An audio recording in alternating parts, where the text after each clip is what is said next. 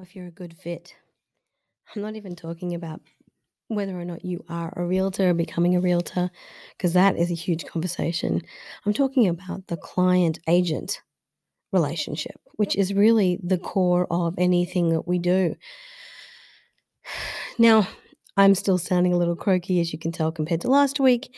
And actually, as a result of that, I missed out on a client. I wasn't feeling my best and I didn't respond for a couple of days. An email had got stuck in my drafts.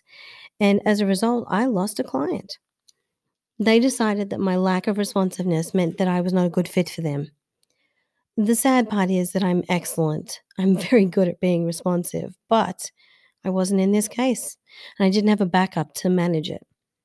On the other hand, how do you fire a client? I have been working with a particular client for years right now. Years. And it came to a head point the last couple of showings because I was pushing for them to be pre-approved because the properties they were looking at were going in 24 to 48 hours. They said they were ready to buy right now, and to do so, they need to be pre-approved first of all.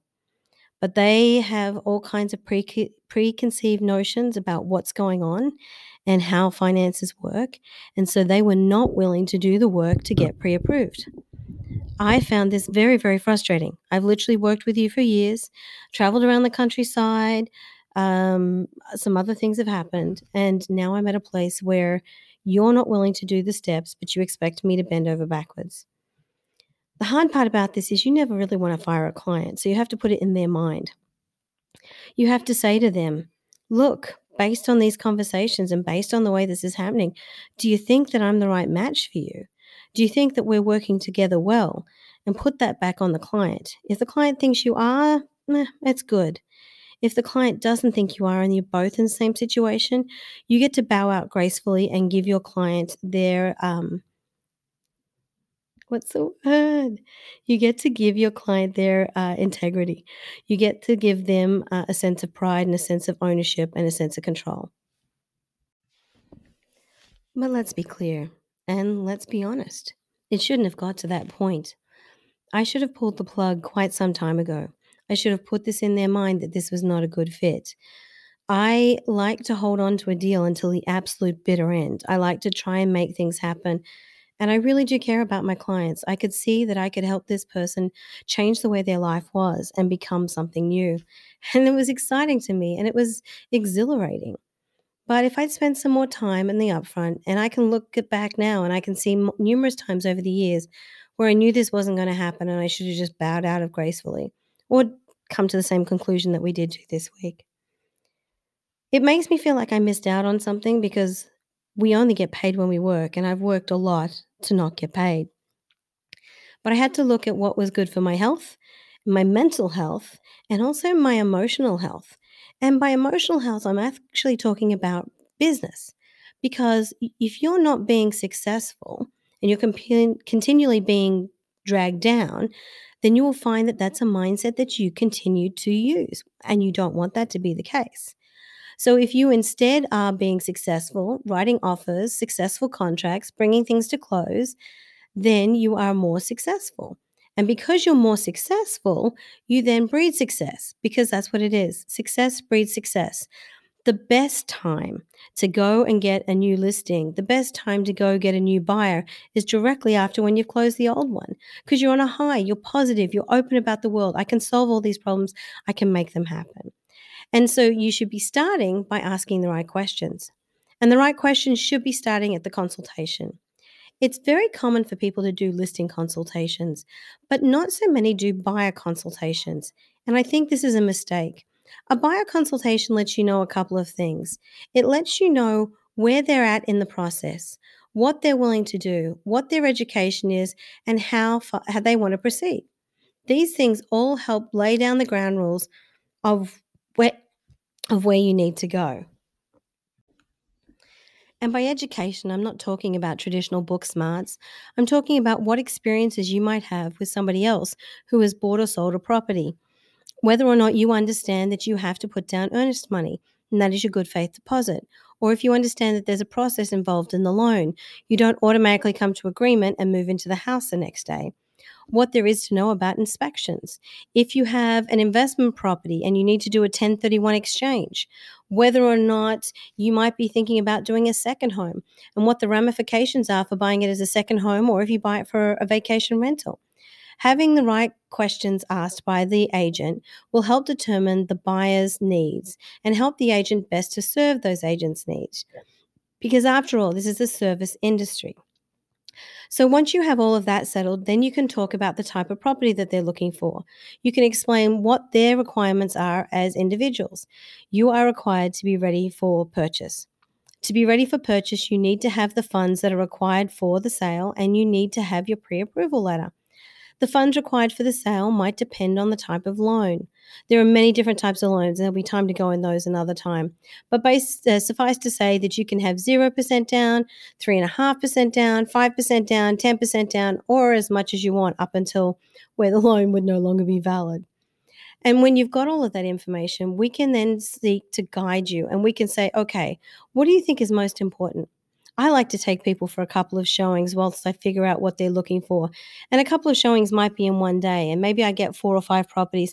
By the end of it, I have an idea of what they're looking for, what they're willing to spend, and what it has to produce to make it worthwhile for them. And that's what I'm looking for, those things. So the buyer consultation process would have allowed me to ask the questions of her, determine that she didn't have the pre-approval, would have helped me to determine how much time I was willing to give her, and then lay down the law and say, look, is this really a good match? We are disagreeing on how to proceed next. And if we're disagreeing on that, how can we come to agreement to help you out? Now, I hope I'm not disagreeable all the time, but I am some of the time. And with this, it's to protect my business and my health. When I say to you, if we're going to look at any more properties, you need to be pre-approved, I'm not doing it to be cruel. I'm not doing it to be harsh. I'm doing it to make sure that you are ready. Because as a buyer, you also have obligations. I, have an agent, have ethics and all kinds of obligations that I must stick to help represent you. So again, I go back to saying that a buyer consultation is a great thing to do at the beginning. If I'd completed a buyer consultation with this particular purchaser, I don't think I'd be working with them right now. I would have had to put down some rules or lay down the law and state for myself what I was willing to accept. And it wouldn't be randomly doing showings all the time at the beck and call if the person is not ready, willing, and able to actually purchase.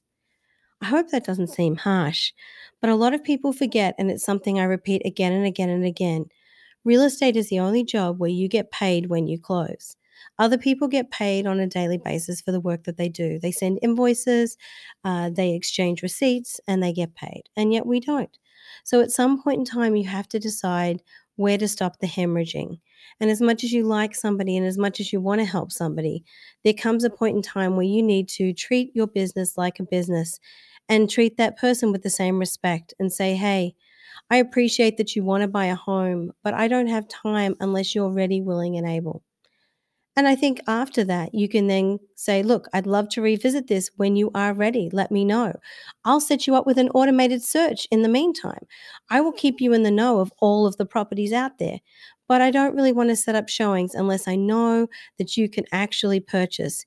It's a disservice to you and it's a disservice to the seller. It's a courage which is difficult when you're starting in the industry, and I'm only 5 years in. I want to keep every deal and I want to make it all come together. I am hungry. I love to work, and this is the best job ever. So, the idea of firing a client, even in a passive way that let her do the firing, was absolutely horrifying.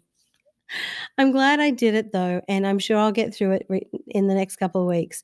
I hope I get an opportunity to sit down with her and actually have a conversation so that we can leave this on good terms, because I really do enjoy her a lot, even if she's not willing to buy a property right now. Now, some people will do it in a formal manner and others will do it in an informal manner.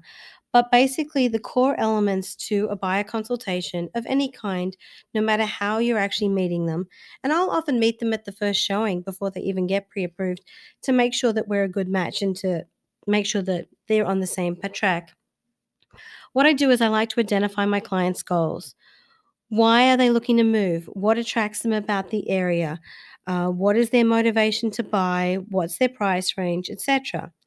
After that, we have planning and preparation. How much planning time do they need? Do they need to list an existing home? Do they need to give notice on a rental property? How have they received their pre-approval letter yet? And also then sign the buyer broker agreement. After that, the next step is knowing the market, knowing what they're looking for and starting to isolate the active, pending, and sold transactions to give them an idea of what they're going to pay for a property once it's under contract and to look at a property that's appropriate. So, if properties are closing for 105% of list price, you don't want to be taking your client with their pre approval above that. So, you need to be searching below that. On the other hand, if they're closing for 92 to 95% of ask, you can go up to 100% of what the client's budget is and work beyond that so you can negotiate below. So there's also about timing and seasonal conditions. People don't like to move over winter. They don't like to move before major holidays. And then, of course, is the big ones that have been a problem recently, which is supply and demand. And we saw a lot of resurgence in the last couple of years after a few dead years from the downturn. And now what we're seeing is we've kind of evened out, but we don't have that many people wanting to sell right now. And so that inventory is making it much more competitive for the properties that are available. Then we narrow down finding their homes, their basic outline of what those are and where they can look for them and where I'm going to look for them and how I'm going to help them with them. Then it's about offers and negotiation strategies. If you live in one town, you're going to be offering up possession to the sellers. If you live in another town, you're going to be taking possession upon closing. And each of those is negotiable. So then you finally get into phase 3. You've found the ideal property, you've got the right price, you've come to an agreement, and you're in the closing process. What that means is how long that time frame is going to be. Defining what money is due when, figuring out notifying the lender and getting the appraisal started, getting the inspections and the disclosures started so that the home inspections or the chimney inspections, whatever they are taken care of. Once you've had those inspections, you may negotiate if there's safety issues. You might come back to the table or you might review the title work and see if there's anything outstanding that will hurt the sale. Then you've got to meet all of those deadlines and the contingencies. And then the final step is closing. The best part about closing is, of course, the final walkthrough and then those keys on closing day. You've got to meet to sign the loan documents. You've got to arrange to wire your down payment and the closing costs. You need to get the utilities transferred into your name. And then you need to celebrate, move into the property, and then you need to decorate. And that's always what I can tell people. Once you get that clear to close, now's the time to think about decorating. And then finally, I'd love to still be in relationship with you afterwards so that I can assist you going further along. And that's something else we like to consider. So the relationship is full circle. It's not something that we just throw you to the wolves at the end of it. And that's really the 4 phases of buying a home. And once you've had that buyer consultation, all of you are on the same page. You're all working towards the same goal with the same expectations, and that you can meet each other's needs in the right manner. So, whilst I was sad to lose that client this week, and actually I really was sad, it was very disappointing to come to that conclusion. I'd had that feeling the week before, and it was just really worrying me because my client wasn't ready, willing, and able to do what they needed to do. And I was ready and willing and able to do what I needed to do. So it was a sad end to it, but I really truly believe that success comes from anything that ends. So I successfully ended that relationship, and I have learned more for the next one. If you'd like to know more about the buyer process, let me know. Love to be of assistance. Otherwise, I hope this helps you both in story time of being fired by a client or firing a client, which is always a better way to do it, I personally think, to what I could have done to maybe prevent it by starting with better expectations up front. Thank you for tuning in, and I'll see you again here. Bye.